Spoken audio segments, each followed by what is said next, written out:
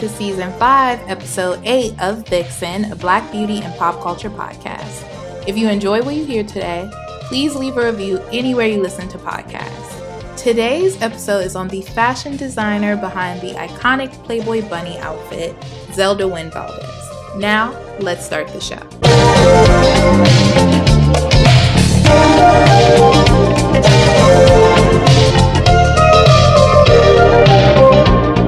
Hey y'all, welcome back to a all new episode of Vixen.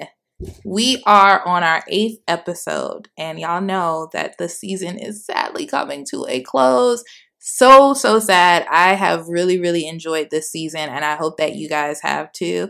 I am, however, really excited for our film review finale episode, which is the final episode of the season. For those of you guys that are new here, we pick a topic, we do a poll, and we cover it on the finale, and it usually has to do with films that resonate with Black women, Black girls, Black girlhood, and it's always a lot of fun. So I'm really excited for this season's film review finale. I've started working on it, and I'm super excited. Anyway, for this week's episode, I really wanted to talk about somebody who I think is also a hidden figure of Black history. Black History Month is over now, but whatever. It's still Black History Month. It's Black History Year, again, to quote Bobby Brown. So I wanted to talk about Miss Zelda Wynn Valdez. I think a lot of us may have heard of her before, but don't know much about her. I definitely learned a lot about her and just her innovative ways. I did not know how much she really did in the industry and how much she did for Black fashion designers. So I was really excited to cover her for this episode, and I'm going to go ahead and get right into it. Zelda Christian Barber Valdez was born on June 28th, 1905, Cancer Queen, shout out to us, in Chambersburg, Pennsylvania, to Ann Barber and Jose Valdez. She was the eldest of 7 children, and eventually the family relocated to Charlotte, North Carolina. As a young girl, Zelda was always creative, but at first, she wanted to play the piano professionally, y'all. She studied her craft at the Catholic Conservatory of Music, but dabbled in design because not only did she watch her grandmother's seamstress intently, her mother had worked as a dressmaker at a luxury atelier in Cuba before she and Jose moved to the States. Zelda started off by sewing outfits for her dolls, and then started making larger patterns from newspapers. While studying music, Zelda developed a real knack for pattern making and sewing. She got so good that by the time she was 13, she was making dresses for the entire family, y'all. But when she was able to make a dress for her grandmother, who happened to be like a taller, larger woman, kind of like a stallion, that's when everybody knew that Zelda had it, and she was super talented. In a 1994 interview with the New York Times, Zelda said that her grandmother was certain there was no way she was going to be able to make a dress for her. It just would not happen. But the one that Zelda ended up making was a perfect fit. Her grandmother was actually buried in that dress, believe it or not. That is insane. But yes, I know that a lot of women who are taller, larger, they have issues with their clothes fitting, and they have to constantly get their clothes tailored. So it's really cool that on the first try, Zelda was able to make a dress for her grandmother that she loved. Once Zelda graduated from high school, the family moved again to White Plains, New York. Zelda started working 2 jobs, one in her uncle's tailoring shop and the other at a luxury boutique. She started off as a stock girl at the boutique, but eventually worked her way up to sales clerk and tailor, making her the first Black tailor at this store. She was much more than a seamstress, y'all, but at this time, this was the title that people called Black people who were in this field at the time, even if they were like a super talented designer. It was always just, oh, they're a seamstress. Zelda quickly earned a reputation at the shop for having a creative, artistic eye and precision that you just could not beat, honey. You couldn't beat her eye. In 1948, Zelda opened Zelda Wynn, her design and dressmaking studio, on Broadway and West 158th Street in what is now known as Washington Heights in New York City. Her shop was the first Black-owned business on Broadway, and she had the Black starlet clientele to match, y'all. So her client list was lit. Her clients included Gladys Knight, Eartha Kitt, Marian Anderson, Mae West, Ella Fitzgerald, who she mainly fitted virtually before virtual fittings were a thing. So they basically just like sent things back and forth and got people to pick up and pass off the dresses.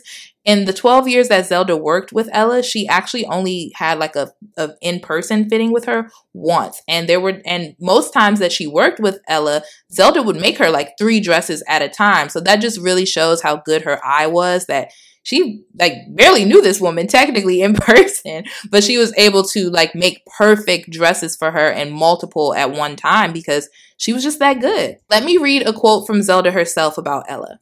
I was able to measure her once, but thereafter she was so busy that she didn't have the time. She would order, always in a rush, and I would study photos of her and guess her increasing size. She always said they fit and she'd order more, always 3 at a time. I never had more than 3 to 4 days to finish the gowns. I am pleased to say that I never missed a delivery. End quote.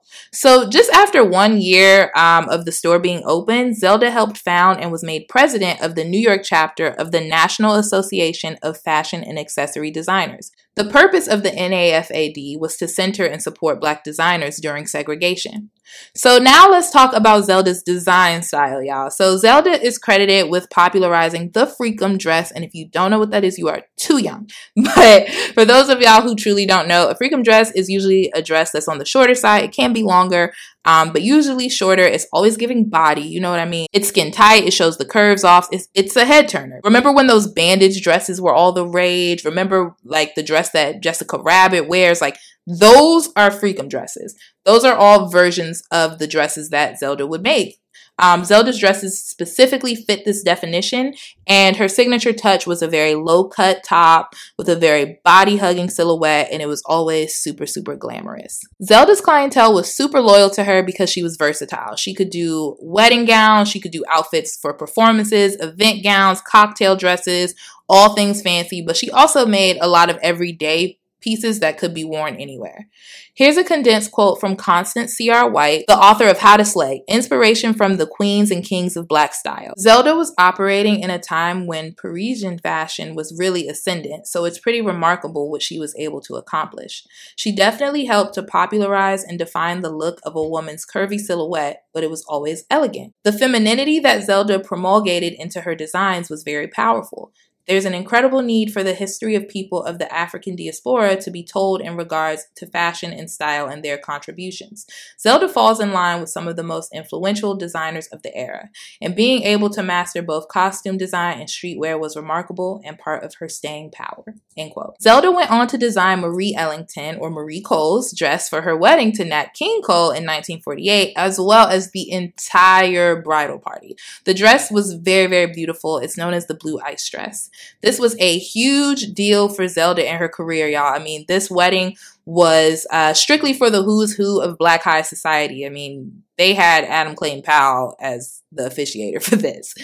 Also, Zelda started working closely with singer Joyce Bryant. Now, Joyce is very known for her sexy look, and a lot of people refer to her as the Black Marilyn Monroe at this time. So she was definitely a sex symbol. Zelda was integral in building that look for Joyce. When the two met for the first time, Joyce was just getting started in the business. And Zelda was like, okay, what you need to make it big is some sensuality, some sexiness. Y'all know. Zelda designed multiple dresses to complement Joyce's curvy frame, some of them so tight that Joyce could not sit down while wearing them. But what do we always say? Beauty is pain, okay? Fashion is pain. Zelda and Joyce developed a tight working relationship, creating many of her iconic looks. I'll post some photos on Instagram of them. And both of these collaborations, working with the Coles and, working with Joyce, put Zelda on the radar of even more celebrities and big names. As the 1950s rolled around, she moved her store further downtown to Midtown at 151 57th Street, right across from Carnegie Hall. She had 9 dressmakers on staff and charged nearly $1,000 per gown. So that is just a testament to Zelda's success and how quickly she rose to the creme de la creme of Black designers at this time. For her to be able to just move further downtown shortly after starting off, having such a full staff, and being able to charge so much for her work, it was a big deal because $1,000 back then, of course, was a huge amount of money. And right now, $1,000 then would be like $12,000 today, So it was a big deal that she was able to do this in such a short amount of time. Now we're in 1960. Over in Chicago, Hugh Hefner and Victor Loans were gearing up for the opening of their new social club, the Playboy Club. The magazine had hit the shelves in 1953, and the club was one of their very first spin-offs from the magazine. The club was going to be upscale, fun, full of beautiful women, and right in the heart of Chicago's Magnificent Mile. So Hef knew that the girls who would be working at the club needed a uniform to add to the experience, to add to the classiness. Like, he wanted to create this ambiance that was just really sexy, really fun, and, upscale. Victor knew exactly who to suggest that Hef contact. Zelda Wynne Valdez, of course. Zelda had gotten on Victor's radar through her work with the NAFAD and just her reputation for being an amazing designer. When Hugh Hefner saw Zelda's work, he knew that she was the right person to commission to create a staple uniform for the Playboy Club.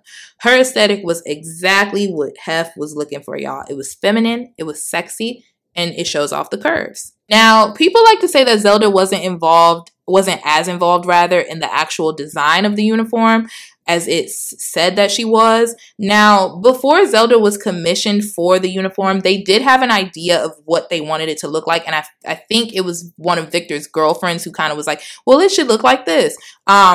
So there was already like a high level idea of what the outfit would look like, but there wasn't an outline. There weren't drawings or anything like that. Nothing crazy. You know what I mean? They just kind of knew what they wanted it to look like. They knew they wanted it to look like the logo. Even though there was already an idea of what the uniform would be, it was Zelda that really fleshed it out and brought the design to life. I'm not really sure why people try to discredit Zelda here, because most times when you have an idea and you bring it to a designer, you already know what you want it to look like. Of course, some people will come to a designer and be like, just make something that looks good on me. But most times people kind of know what they want it to look like. It doesn't mean that she didn't make the design. It just means, they kind of knew what they were looking for, and she was able to bring the idea to life and make it what it is. The custom outfit included a black bodysuit, matching ears, a bow tie, stockings, a collar, cuffs and cufflinks, heels, a name tag, and a matching bunny tail. The uniform was first shown on Playboy's Penthouse. This was Playboy's very short-lived talk show. I think this show was only on for like 2 or 3 years, but the uniform wasn't seen in the flesh until the Chicago Playboy Club opened on February 29th, 1960. Gloria Steinem went undercover as a Playboy bunny in 1963, writing a tell-all expose for Show magazine entitled A Bunny's Tale.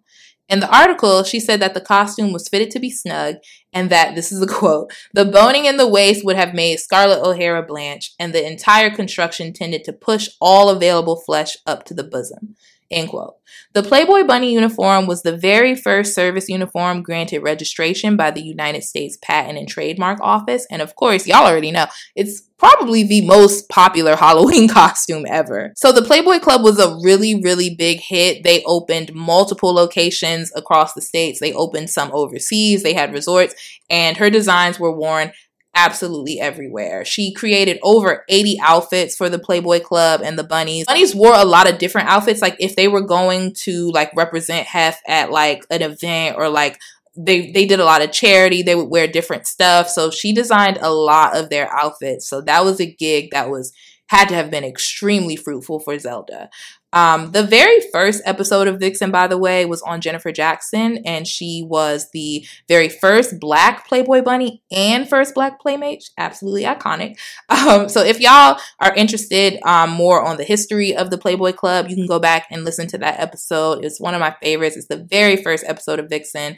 Also, one of my main sources for that episode, it was a book by, it was called The Bunny Years, and the author's name was Catherine Lee Scott. It was really, really good.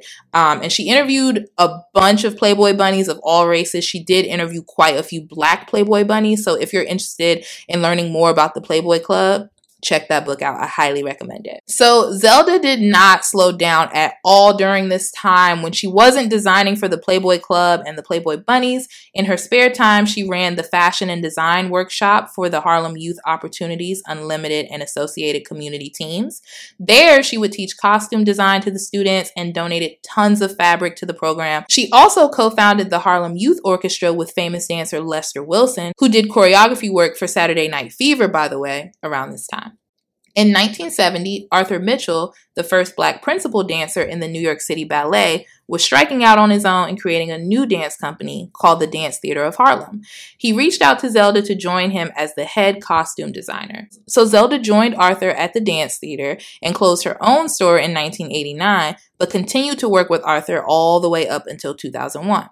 Zelda designed costumes for well over 80 productions, making modernized versions of the typical ballerina getup. She was the first to dye each dancer's tights to match their skin tone. Now, this was something I did not know about Zelda, and I was fascinated by this because this is a thing that we see all the time. We have brands now who make pantyhose for brown and Black women that we can buy. So all of that is an offshoot of Zelda's work. So I did not know that she was the one that did that the first time. That's insane.